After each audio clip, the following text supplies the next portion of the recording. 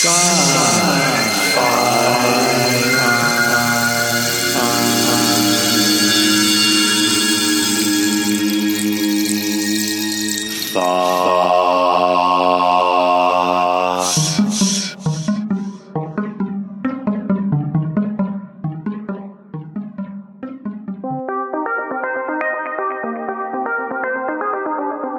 I'm Tim C. Taylor, and I am an author. I'm now about to start work on my 20th published novel, and I write science fiction, space opera, and military science fiction. My probably most successful series I've written is The Human Legion. This is the first episode with Tim C. Taylor, creator of the Human Legion universe. Well, yeah, I mean, I do conflicts professionally, I guess, in some ways. Really? Conflict professionally as a writer or as a... Well, yeah, that's what you want. Yeah, right. All right. I mean, I do think that people who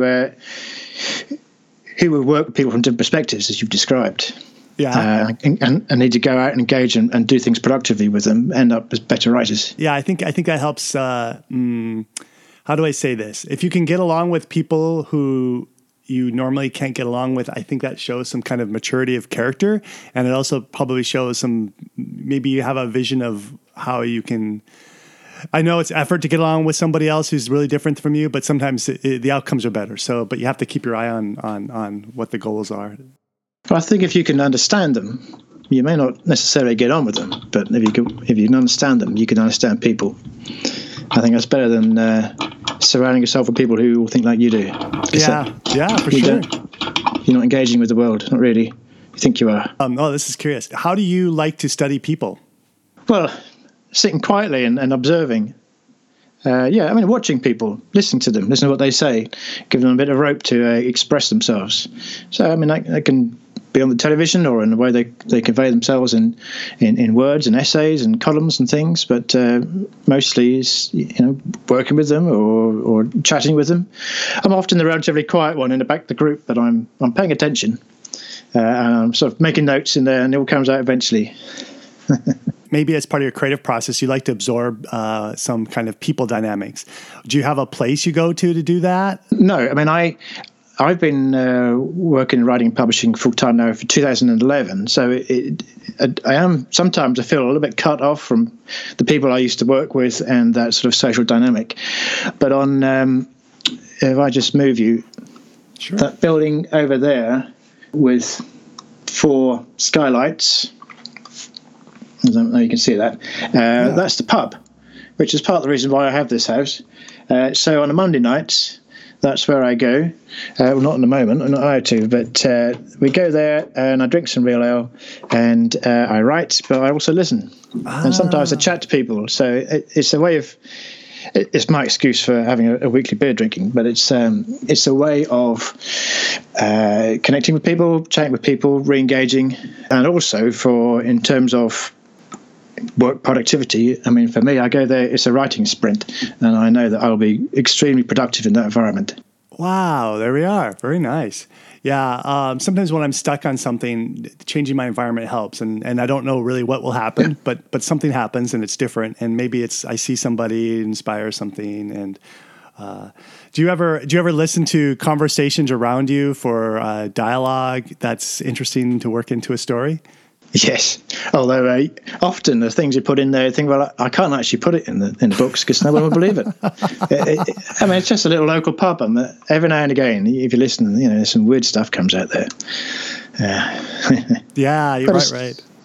But even if it's not so much a question of, I heard this thing, I repeat it in the books, it's just a little spark. I mean, that's what I find I need. Just a little push to make you think out the way that was your natural way of thinking about things, and then from there I can then extrapolate and go many different directions.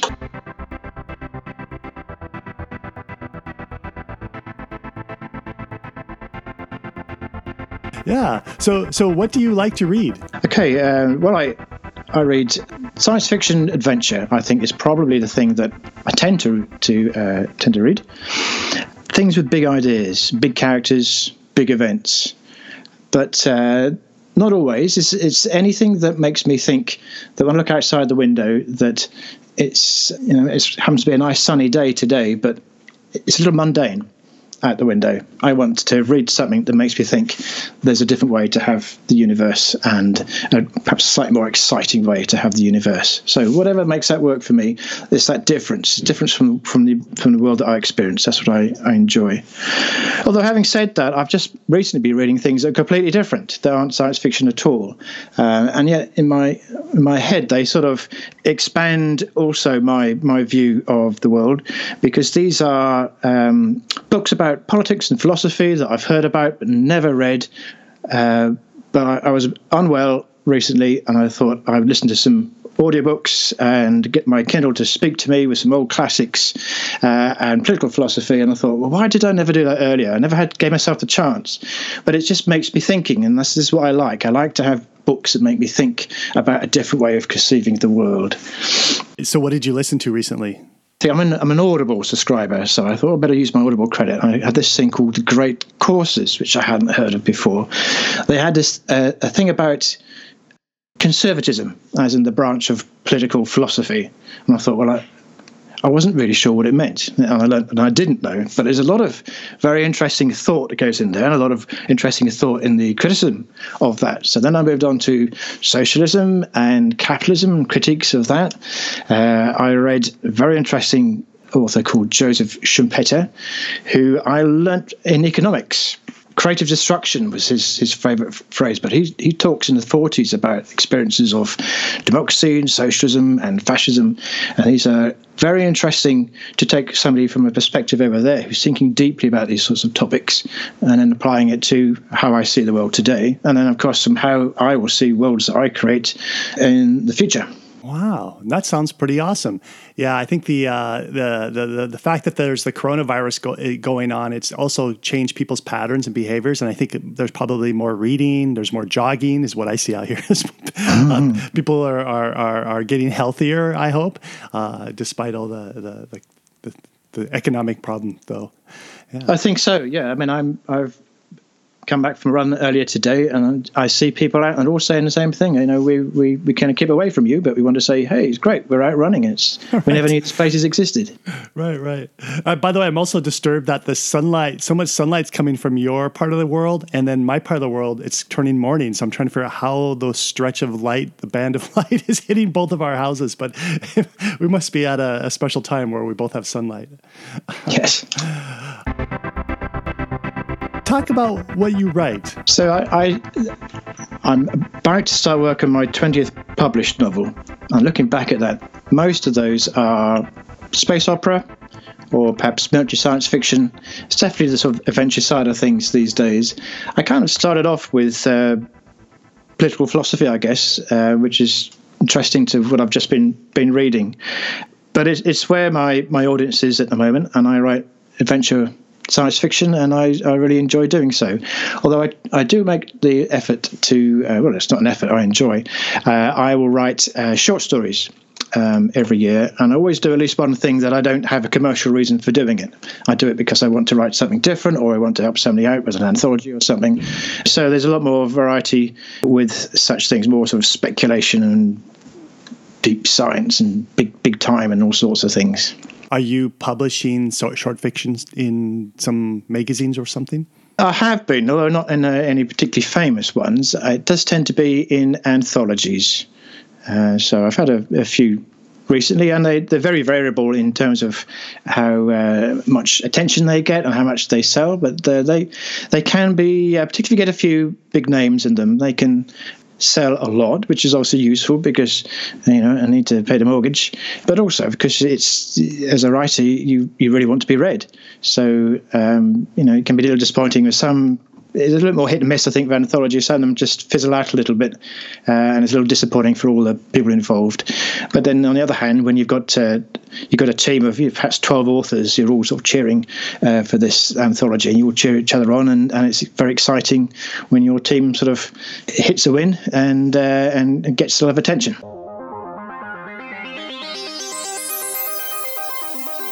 For folks who haven't read your work, what other authors would your target reader be reading, or movies they're watching that would indicate they would really take a shine to what you write? Well, I really want to say 2000 AD, the comic. I don't think it's particularly well known in America. Yeah, I don't know. Judge Dredd is probably the most famous character. There we are, yeah. I picked up the first edition in 1977. When I was 7. So it's very formative for me, and I realised looking back that I never intended to be a writer, but some of the things I'm doing is because of things I read in 2000 AD, and within a year I watched the first Star Wars movie. That was all it's been building for, I don't know, a number of decades, and it came out about sort of 15 years ago, and I have to write all these things out.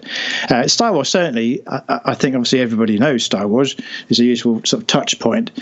But for me, I like the sense of adventure and the sense of scale. But also, I like the idea that it's always been, at least visually, it looks a little bit lived in. It looks like things have happened in the past, and they may happen in the future, but they're not happening now. And things go rusty, and parts break down. And I do like that sort of lived-in feel for a universe. But of things that I've been reading recently, I suspect that Galaxy's Edge series is probably my favourite, which is Nick Cole and Jason Ansbach. So if you think, some people, Galaxy's Edge, they think of the new Star Wars theme park. They released not a million miles away from Star Wars, actually, but a sort of authentic Star Wars military science fiction, I guess you could call it, and then mixed in with space opera. In fact, I'll come back to that in a second. That they released that just, I think, weeks before Disney announced Galaxy's Edge. So if you look at all their copyrights, all their trademarks, it's always Star Wars : Galaxy's Edge. It's not Galaxy's Edge because they just got in there in time. One of the things I like about it, actually, they're both great authors, but it was really two different books that were then stuck together. One was military science fiction. One was much more blasters, pew-pew, spaceships, space opera. And I thought, well, why don't we put them together? And if you look at the first one and the second books in the series, you think, well, actually, that's quite a different way of writing, because they were actually two different books. But then they merged the two. And I think this fusion is actually one of the things that drives it to make it something a bit special. And something I often try and do in my own writing is fuse different ideas or different sort of styles and then see where it takes you. Let's drill down on that one for a second, because I'm not familiar with the fusion. So there's two forms that you're merging together, the action adventure, that's fairly lighthearted, and then the other part, that part I didn't get. What is this other part? Military science fiction. So the basic idea was sort of, well, I mean, you could see it. I'm not saying that's what the author's idea was, but a lot of readers will pick up that it was stormtroopers, but from the stormtroopers' point of view, and it's authentic military science fiction. So it feels like, it's got a realism to it, to people perhaps who have served in the military or understand the military, which is very different from the laser, what do you call them? The zoom, zoom, zoom. You're not referring to Star Wars, are you? Or are you? Yes. Oh, you are? Okay. Yes. Lightsabers. Lightsabers. Yes, of course, lightsabers. Okay. Yes. So, I mean, lightsabers, this isn't a very authentic military thing. It's just fun. Yeah. And press the button and you're in hyperspace. That's just a bit of fun. And starfighters and the like. But, they put the two together, and that really works. And I think it forces, as I think we said a little bit earlier, it forces you to think about, well, how can we make this work? And it just pushes you a little bit harder. And I think sometimes results can really pay off. So I don't know if you've seen Troopers, which was... Let me think about that. That was Clone Wars. I'm thinking of Clone Wars, the animated series. Animated. Yeah. And that was I enjoyed that because that was from the Imperial troops perspective, and it was more about, the war.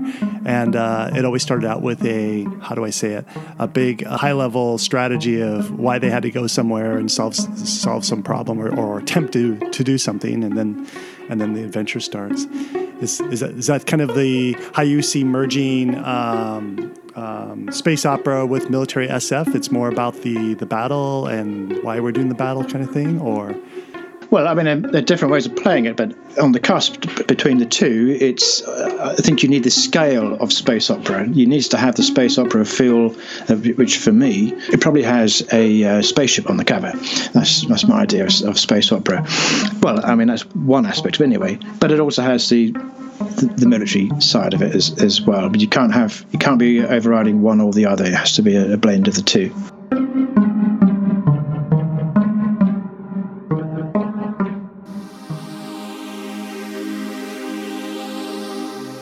However you found Sci-Fi Thoughts, be it iTunes, Stitcher, or any of the other podcast aggregation services, if you've enjoyed the show, go ahead and do us a favor.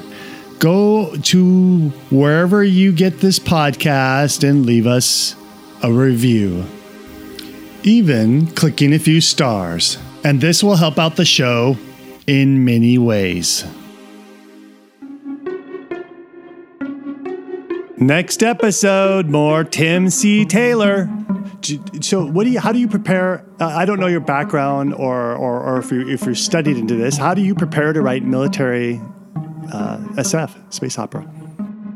Listen and learn. So I don't personally have a military background. When I was a lot younger, I used to love wargaming. So I do the Dungeons and Dragons Traveller, but I would also do Napoleonic miniatures and World War II miniatures, and I read a lot of military history. So I thought I knew what I was talking about when I started writing military science fiction, and I learned very quickly that I didn't. And part of the reason I didn't is because people want to enjoy your fiction through the lens of your characters.